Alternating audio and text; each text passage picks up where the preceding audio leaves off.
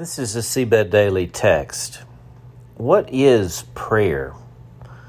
1 Peter 4:7. The end of all things is near.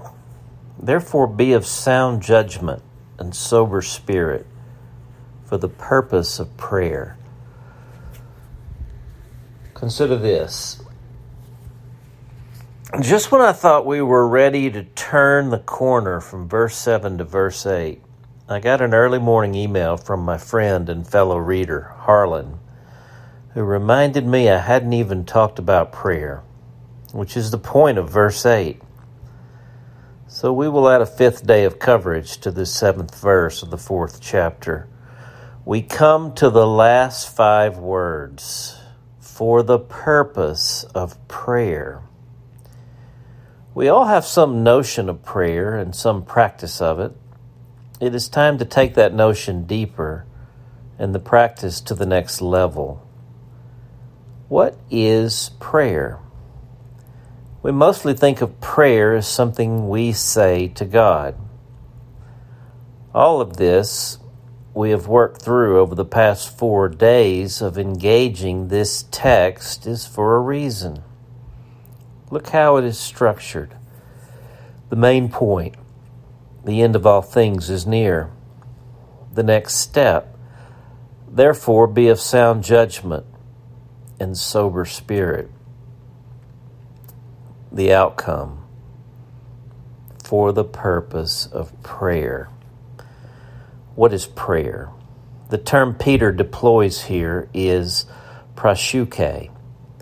We see it at least 37 times across the New Testament.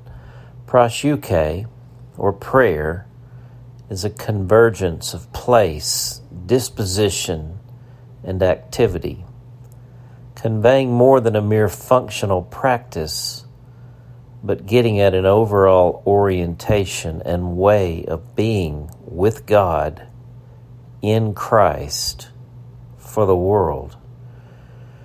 There's a beautiful story from years ago about an interview Dan Rather did with Mother Teresa.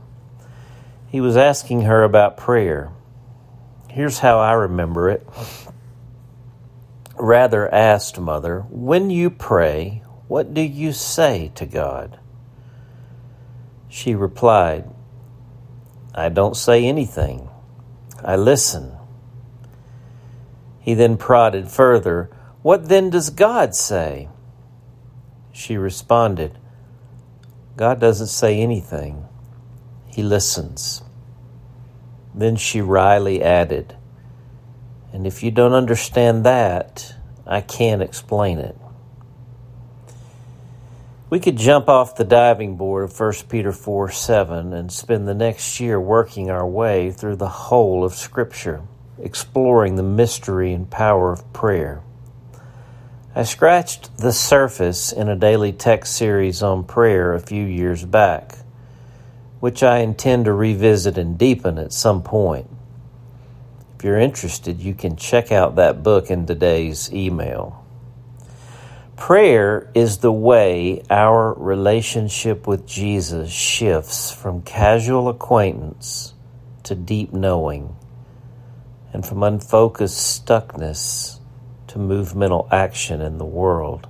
It is an ongoing cyclical movement, beginning with awareness, rising into attention, becoming attunement, and settling into a deeply secure attachment to Jesus and others.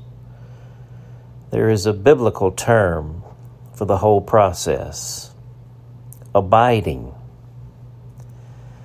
Okay, I love it when an awesome alliteration comes together. Do I get an A+ for that one?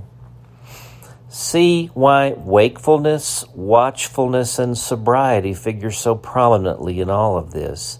This is the deepest essence of the church Jesus is building. A chosen people, a royal priesthood, a holy nation, God's special possession. The end of all things is near. Therefore be of sound judgment and sober spirit for the purpose of prayer. This is how Jesus saves the world. He calls us to join him. There's an urgency without anxiety, a power without striving.